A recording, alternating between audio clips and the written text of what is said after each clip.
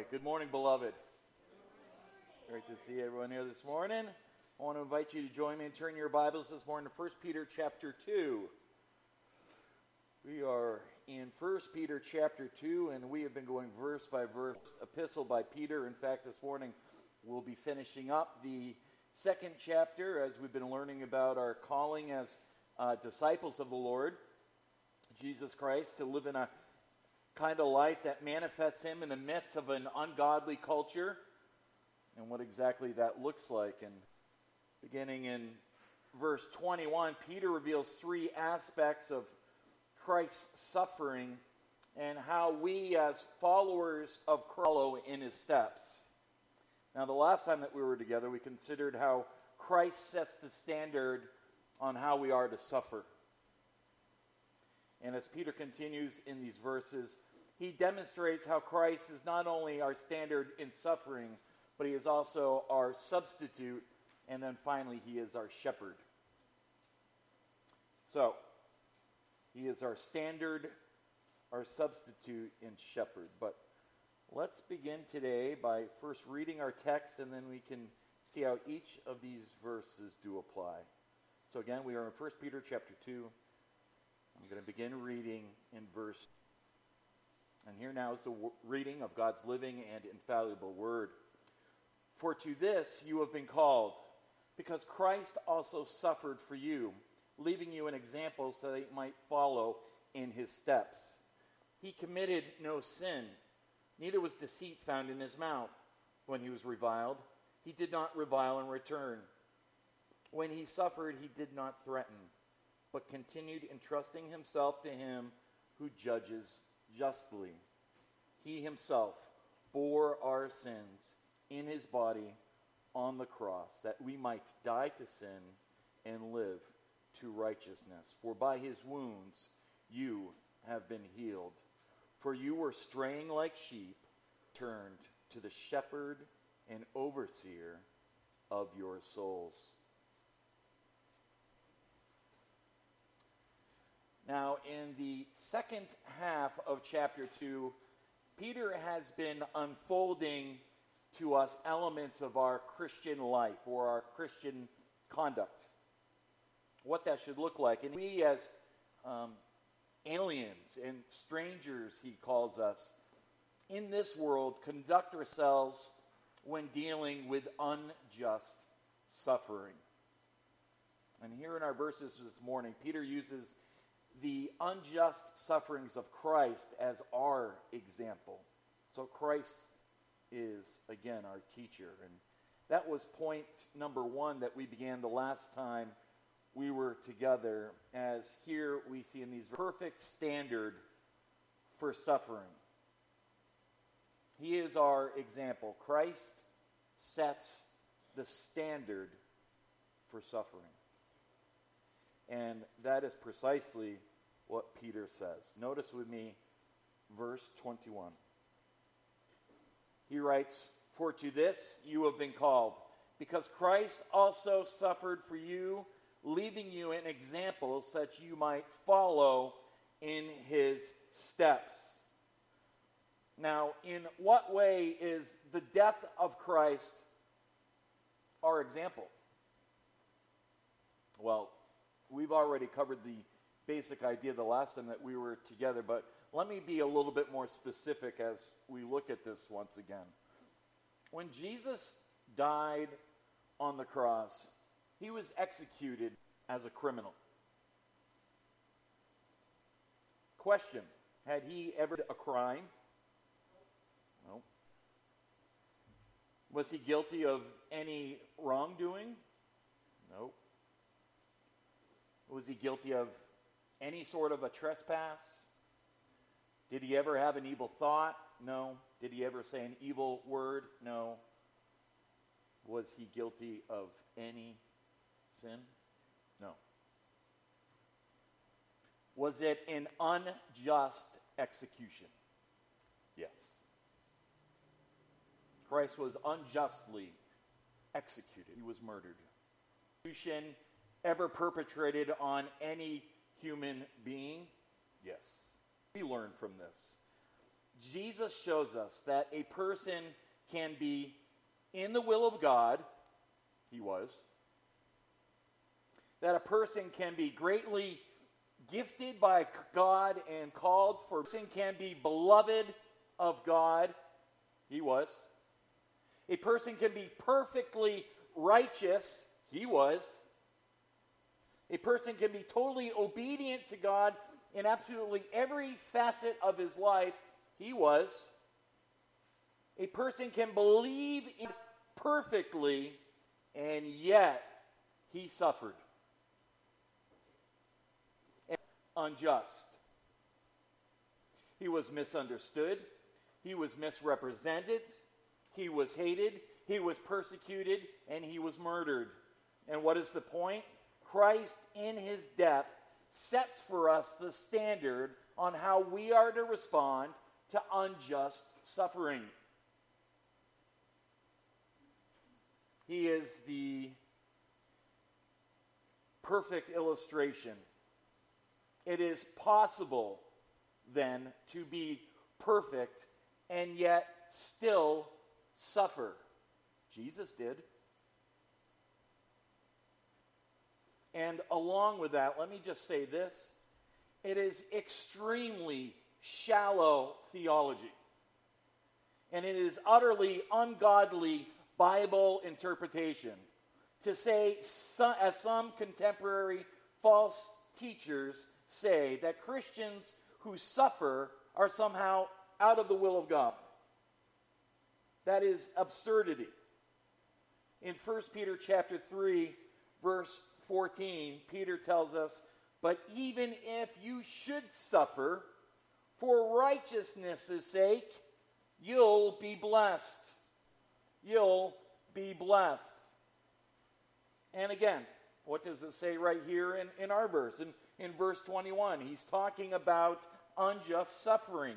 "For to this you have been called, because Christ also suffered for you, leaving you an example so you might follow in it." When a believer suffers, he's not claiming the available resources, or that he or she just doesn't have quite enough faith, and that's why they're not being healed. It is just foolishness. It is heresy. If Jesus Christ, who was perfectly in the will of God, perfectly gifted for ministry by God, perfectly loved by God, perfectly righteous in the sight of God, and his faith in God was absolutely perfect, and he still suffered unjustly, then what makes us think that we who are so, or what foolish, ridiculous theology would concoct the idea that to suffer means you're out of God's will? That must be what it is. Was Jesus out of God's will when he suffered? Of course not. Or more than that, was he out of God's will when he went and died on the cross? Absurd thought. No, the surprising truth here is that the righteous will suffer, and the righteous do suffer for their goodness and their godliness. And in the midst of that, they can look to Christ, who sets the standard for us on how we are to respond when dealing with suffering. And that's the whole point here. It was his path to glory, and now it is our path to glory through suffering. Let me know when you know somebody who has never suffered. Notice what it says in verse 21. It says, "Christ also suffered for you, leaving you an example."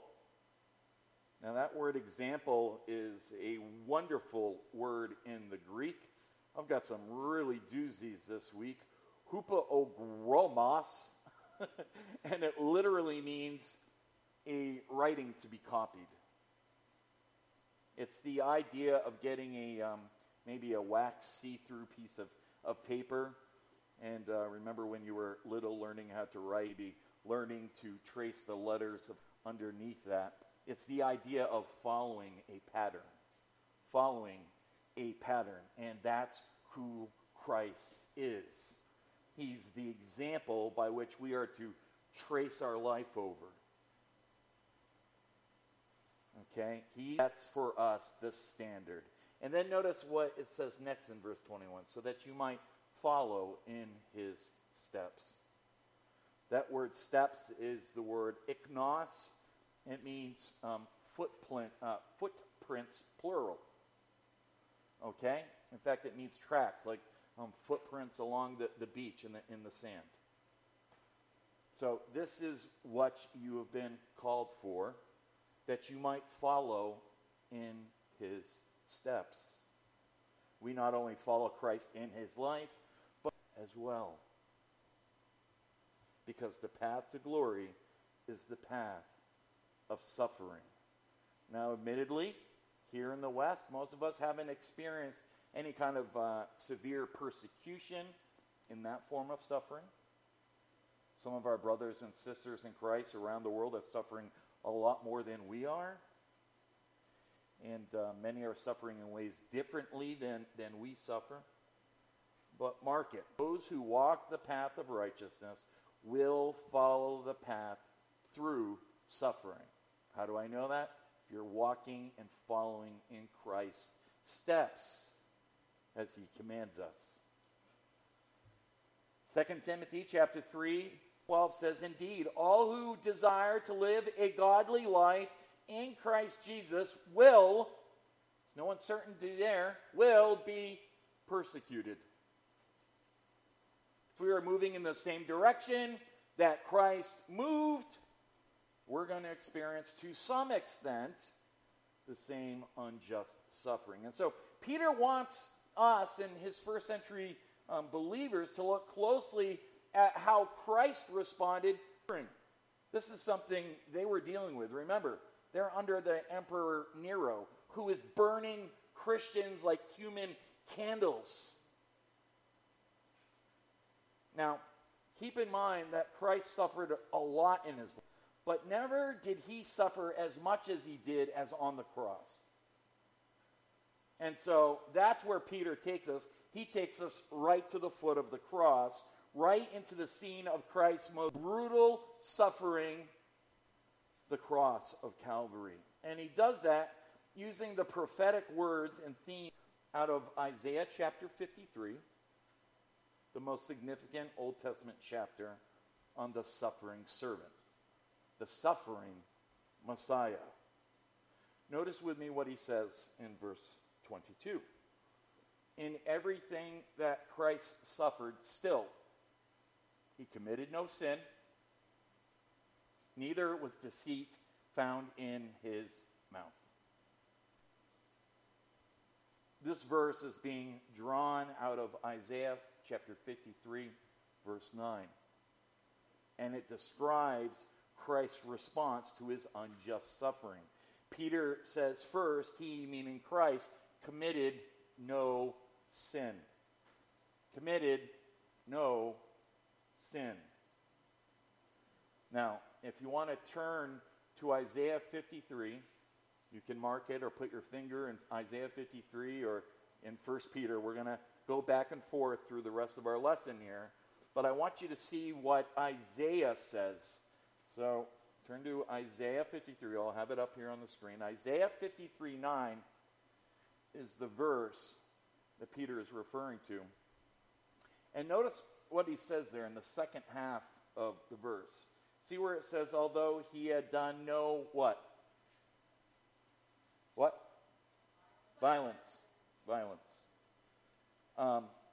Isaiah is using the Hebrew word quamas, which means violence or doing what is wrong. Now, if you were to have a copy of the Septuagint, which is the Greek translation of the Old Testament, they translate Isaiah's word here as lawlessness. Lawlessness. And the reason why they did that is that the translators understood the word violence here means sin. Although he had done no sin. He had done no violence in the sense that he never violated God's law. Christ never violated a single law. So let's read the whole verse together now that we understand this. Isaiah 53:9, the prophet looking into the future says of the coming Messiah, and they made his grave with the wicked, that is, he was crucified with the thieves, and that was his tomb, although he had done no sin, nor was any deceit in his mouth. And we know this is exactly what he means, because the Holy Spirit comes right out and says it, quoting Isaiah 53:9 in 1 Peter 2, verse 22. Notice again how he uses it. He committed no what? Sin. Neither was deceit found in his mouth. No matter how unjustly, Christ himself no sin. And the Holy Spirit confirms here that is what Isaiah is saying. He had done no sin. Christ was flawless. He was perfect. Even as he humbled himself in his humiliation, becoming obedient to the point of death, even death, of what theologians for centuries have called the impeccability of Christ defended. The impeccability of Christ. He went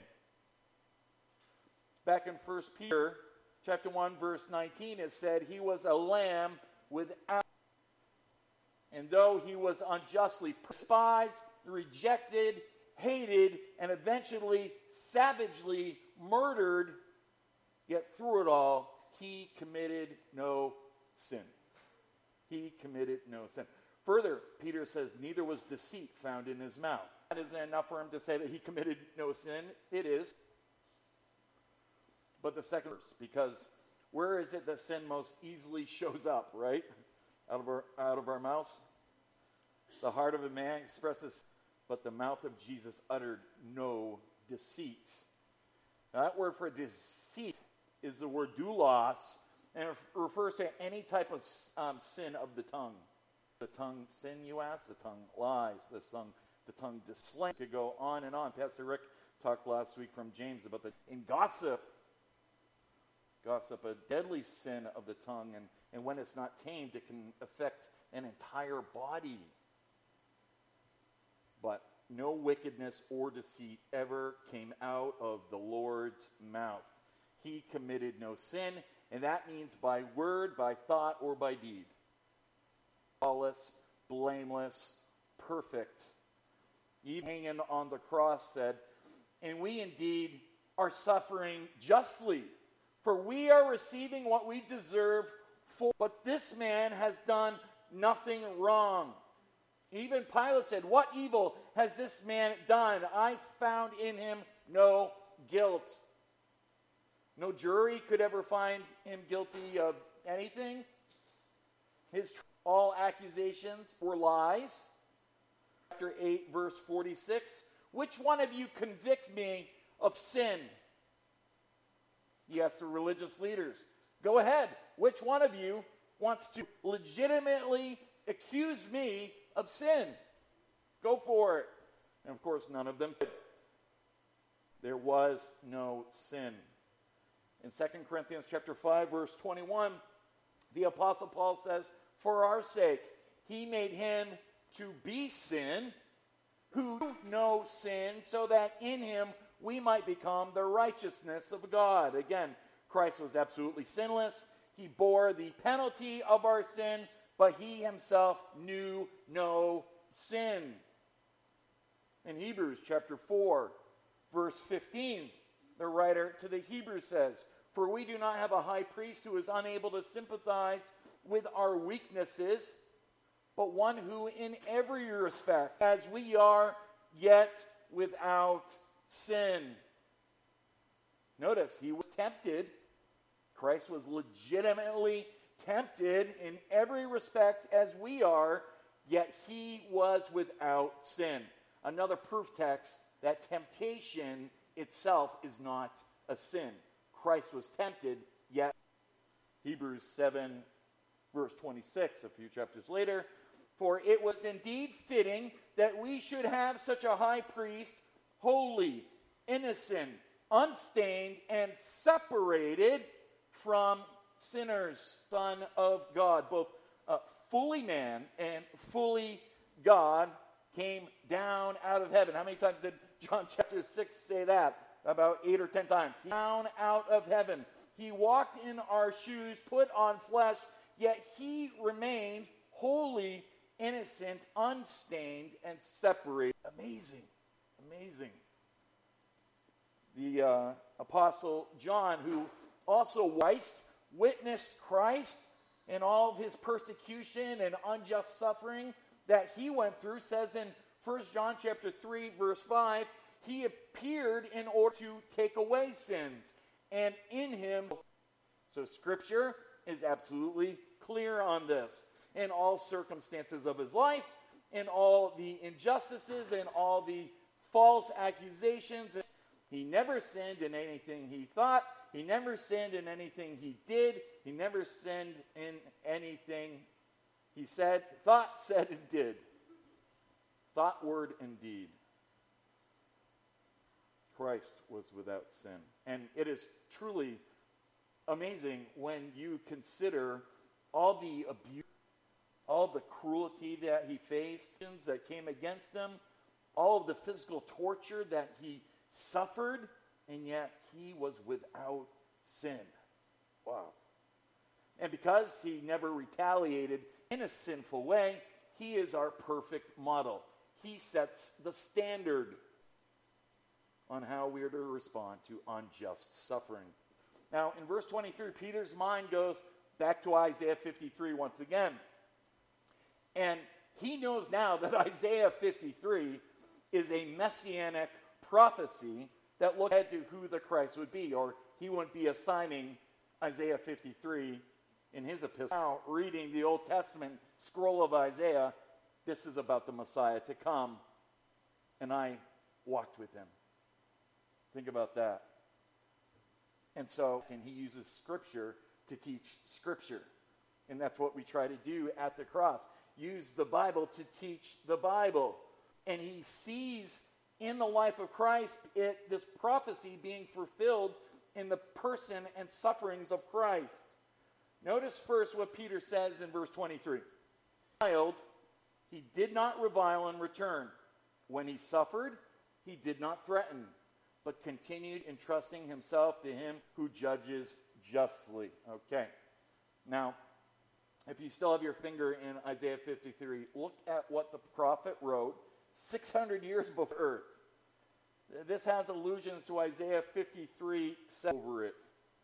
You know this verse. Verse 7, he was oppressed and he was afflicted, yet he opened not what? Has led to the slaughter. And like a sheep that is before its shears is silent, so he opened not his mouth. That's what Isaiah said. And what is it that Peter said? When he was reviled, he did not revile in return. When he suffered, he did not threaten. This is the perfect standard. This is the footprints that he's left for us that we might follow in his steps. Confess. These are extremely difficult steps for me to follow. If I'm being honest. When I'm reviled, when I am falsely accused, there tends to rise up within me a desire to retaliate. Sometimes in thought, other times in an unfit word that comes out of my mouth. Even imagine what it is to never commit a sin, right? To never have anything come out of your mouth that's not God-honoring. To be reviled in ways that we can't even comprehend what Christ went through, and yet never to revile in return. To unjustly suffer and yet utter no threats. Are you kidding me? Think about it. He was under constant and repeated persecution. They were always coming after the Lord. And they were provoking him, right? Hoping to drive him to the breaking point but they could not make him break his silence, and they could not make any sin come out of his mouth. Notice also what it says there in verse 23. When he was reviled, he did not revile in return. If you have an NIV, it translates as insults. It's the verb loidoreo. It means to use abusive or vile language against someone. It literally means to pile it on somebody, to continually throw this vile and abusive language. That's why it's in the present participle, and it indicates that it was being done repeatedly to Christ. His accusers were repeatedly reviling him. Our Lord's response: he did not revile in return. And Jesus continued this all throughout his trials. Remember in Matthew 26, when Jesus is brought in before Caiaphas and the entire council of the Sanhedrin. He's being tried unjustly. They bring in these false witnesses to falsely testify against him. The high priest even stood up and said, "Have you no answer to make? What is it that these men testify against you?" But Jesus, verse 63, remained silent. Even in verse 67, when they spit in his face and struck him, and in verse 68, as others slapped him, saying, "Prophesy to us, you Christ, who is it that struck you?" Even then, he remains silent. And that wasn't it. Then they led him from Caiaphas to Pilate in the next chapter, Matthew 27 and verse 12. And while he was being accused by the chief priests and elders, he did not answer. Then Pilate said to him, "Do you not hear how many things they testify against you?" And Jesus did not answer him with regard to even a single charge. And then they brought him before King Herod. Luke 23:9 tells us, and he questioned him at some length, but Jesus answered him nothing.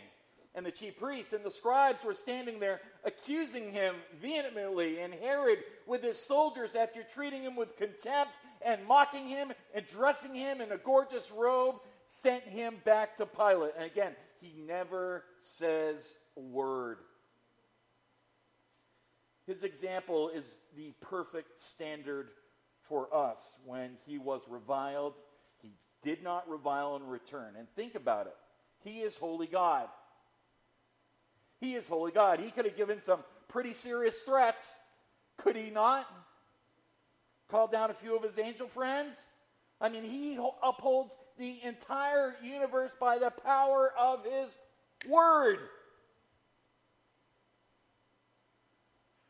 One word from his mouth could have blasted them all to eternal hell.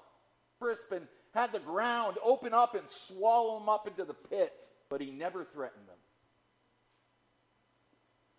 And when he finally did speak about them, he said, "Forgive them, for they know not what they're doing." You see, it was for sinners just like them that he was dying for on that cross. And he knew that the path to glory was through the path of suffering. So, he accepted it without retaliation. He accepted it without revenge. For it was for the joy that was set before him that he endured the cross, despised the shame, and has now sat down at the right hand of the throne of God. Look at what it says in 1 Peter chapter 3, verse 9. It says, "Don't repay evil for evil or insult for insult, but give a blessing instead." That's what Jesus did. "For you were called for the very purpose, that you might inherit a blessing." See, there's a blessing in this for us. Now, understandably, you might be thinking, how on earth am I supposed to do this? I mean, how can I be suffering in an unjust way and just not retaliate, right? Well, if you want to see the secret sauce, follow to the end of verse 23 and notice how Jesus did it. Peter says, continued entrusting himself to him who judges justly. That's the secret.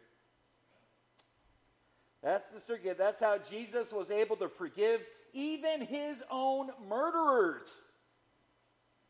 Because he drew his strength from complete trust in the Father's ultimate purpose to accomplish his perfect justice on his behalf and against his hateful rejectors. That's what Jesus did. He continually kept on entrusting himself to the Father, who he knows will ultimately bring about perfect justice.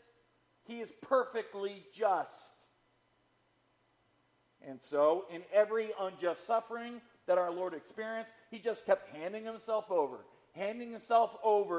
to the Father, until finally, on that cross, he said these final words, "Father, into your hands I commit my spirit."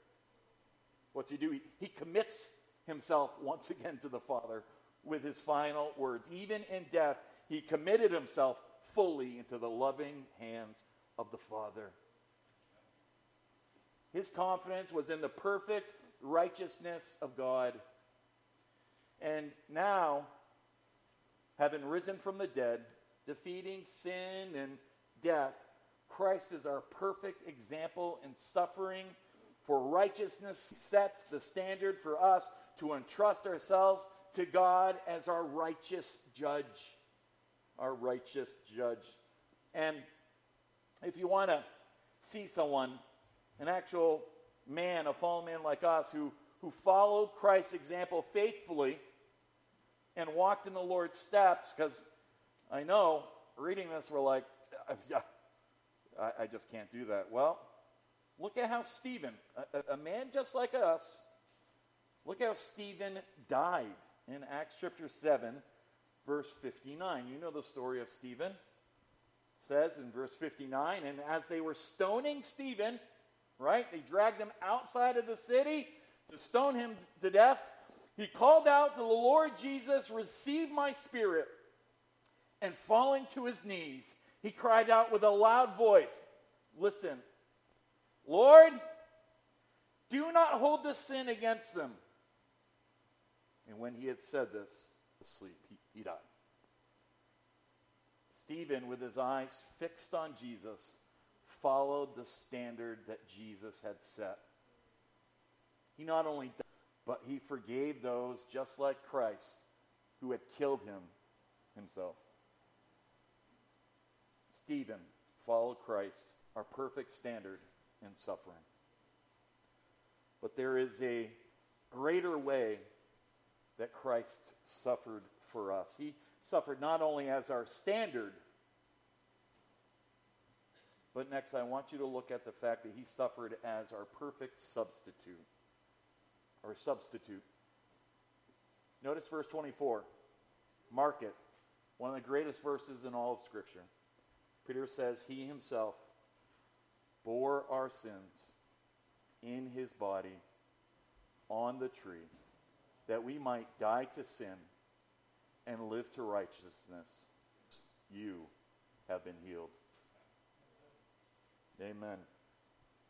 Here we see the glorious doctrine of Christ's substitutionary atonement.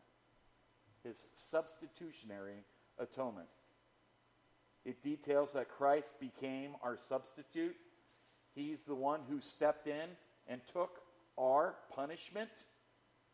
He paid the debt. This is the core heart of the Christian gospel.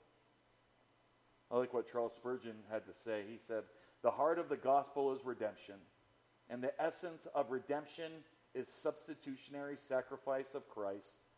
They who preach this truth preach the gospel, but they who preach not the atonement have missed the soul and substance of the divine message." And I couldn't agree more. In fact, we could safely say that all other elements of salvation that we talk about merely surround this one core truth, that Christ died for us. It's referred to as the great exchange, the greatest exchange. His perfect righteousness for our dreaded sin. I'll take that bet 100 out of 100 times. Yes, please. That's what he bore. He bore our sins in his body on the tree, that we might die to sin and live to righteousness. And that's what Peter sees here. He is our substitute. He is our substitute. And it's the same thing that Paul saw earlier when I read 2 Corinthians chapter 5, verse 21. Paul says the same thing. For our sake, he made him to be sin who knew no sin, that in him we might become the righteousness of God. Paul basically echoes Peter's words. Peter says it's a substitution. Paul says it's substitution. Paul also says in Galatians 3, verse 13, that Christ redeemed us from the curse of the law by becoming a curse for us. To put this simply, as I can put it, if Christ isn't my substitute, then I am still a condemned sinner. If Christ did not pay my penalty, then I must bear it. There is no other possibility. It is either him or me. But Paul says he became a curse for us. Let's look at verse 24 again, and I want you to notice how it begins. He himself bore our sins. He himself is emphatic, and it means to emphasize that this is God in human flesh bearing our sins. He himself. He chose to do it himself. Nobody has forced him. He's determined it himself. He himself bore our sins. The emphatic personal pronoun indicates he did it alone, and it also indicates he did it voluntarily. Alone and voluntarily. God took our sins. When John the Baptist saw Jesus coming towards him, he said, "Behold, the Lamb of God who takes away the sins of the world." He came into the world to save his people from their sins. Peter is simply affirming here that Jesus willingly took on himself sin. He himself, with no outside influences, bore our sins. That's the key.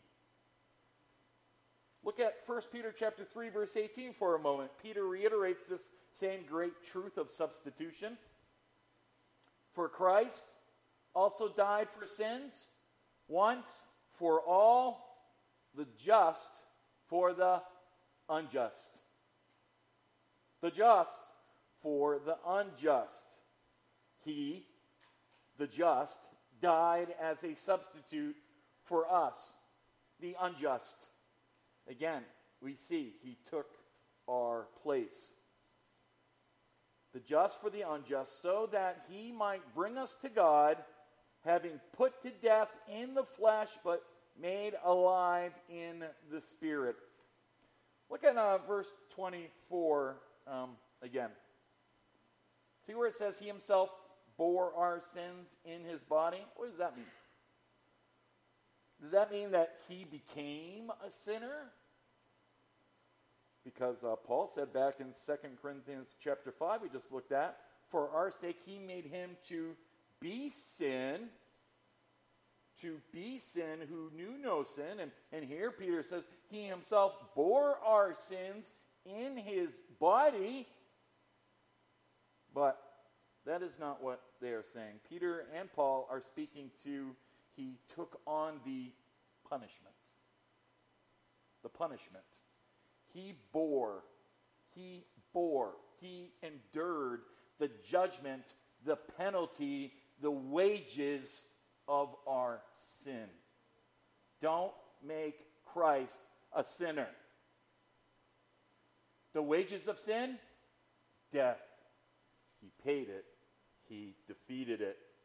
Christ bore that punishment. He bore our sins in his body. And it wasn't just the physical death. He bore an actual spiritual death as well. Not just physical, spiritual as well. It's why we see on the cross Christ say, my God, why have you what? Forsaken me. This is the cry of spiritual death. The only time he calls out God and not Father, he's calling God, there's separation.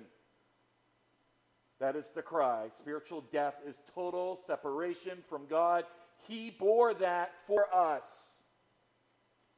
Praise be to God. That's what Peter's talking about here. He bore our punishment of satisfying a holy and just God. The fact that the blameless, spotless, perfect Lamb of God bore our sins is one of the greatest truths in all of Scripture. Will you also notice in verse 24 the word tree? He himself bore our sins in his body on the tree. The NAS and NIV translates it cross, which of course is correct. The ESV and others translate it tree, and they do that because the word that's used here is wood. Wood. It's got some Deuteronomy referrals possibly to it. But he himself bore our sins in his body on the wood. But why did he do that? Verse 24 says that we might die to sin and live to righteousness. It's because it doesn't say here that he did it that we might go to heaven. It doesn't say here that he did it in order that we might have peace. It doesn't say here that he did it in order that we might experience his love. He didn't do it for those reasons only. He did it, would you please notice, that we might die to sin and live to righteousness. He did it to transform us from sinners to saints. That is the righteousness of Christ. From darkness to light. He did it to change us, to regenerate us. He bore the in order that we might die to sin and live to righteousness. That's not just like forensic. It's not just, it's a real one. He took our place in order to transform us that we might die to sin. This term here, that we might die to sin, might die, is unique word in the New Testament. It's not the normal word for die. In fact, it's the only time that's used in all of Scripture is right here. It means to be away from or to depart from. So what Peter is saying is the purpose of the substitutionary work of Christ is that we might depart from sin and live to righteousness. It speaks to the sanctifying work, the regenerating work of the Holy Spirit. There's an inward transformation that's happening within all of us and is taking place in the heart. He himself bore our sins in his body on that tree, that yes, we might experience the love of God. Yes, that we might experience the peace of God. Yes, his glorious mercy, his grace, of course. Hallelujah. Amen. All that. But also, please notice, he bore our sins on the cross that we might die to sin, to depart from the sin in our life and live to righteousness. That we might enter into a new life pattern that he would have for us. Now, Peter here is again on the same track as Paul. Read Romans chapter 6 and Romans 7. That's exactly what Paul said. In Romans 6:4, Paul says, we are buried therefore with him by baptism, not the water one, into his death. We're buried with him in his death in order that just as Christ was raised from the dead by the glory of the Father, we too might walk in the newness of life. That's a glorious truth. And that's what Peter means when he says we might die to sin and live to righteousness. Romans 6:17 through 18. And this is all throughout the 2 chapters. Paul says, "But thanks be to God that you who were once slaves to sin have become obedient from the heart. Standard of teaching to which you were committed, and having been set free from sin and have become slaves of righteousness." So, day by day, we are being sanctified. Our old self is being buried. It's being transformed through the Spirit of Christ. We are no longer slaves of sin, but we have been set free from sin. Not that we are perfect, not that we don't still have our trials and struggles, but that no longer that sin has power over us, that no longer sin rules our life, that we would die to sin, Peter says, and live, and given a new heart that is now obedient to Christ, so that we too might walk in newness of life. New life in Christ, life. He himself bore our sins in his body on the tree that we might die to sin and live to righteousness. But why? Why did he do that, you ask? Because John 3:16 says, "For God so loved the world that he gave his only begotten Son, that whoever believes in him shall not perish but have eternal life." What an incredible Savior that we serve. Amen? Well, right before we move on to our final point, and that one will be a short one, there's one more thing I want to show you. See this line there in verse 24?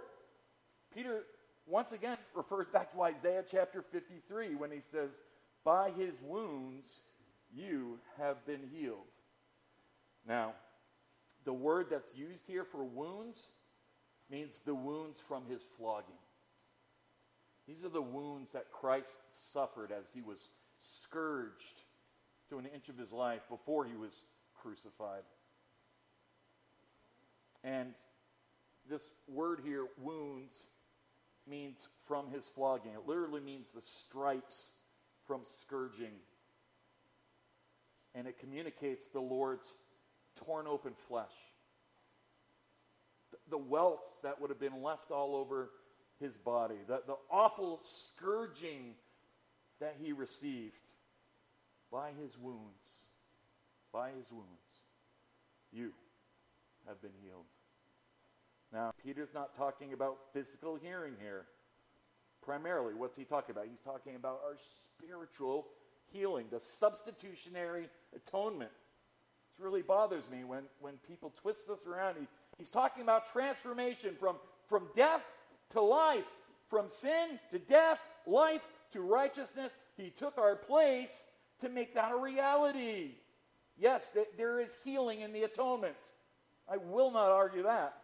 But primarily, this is speaking of our spiritual healing, not our physical healing. One day is coming when we will have no more pain. Physically gone.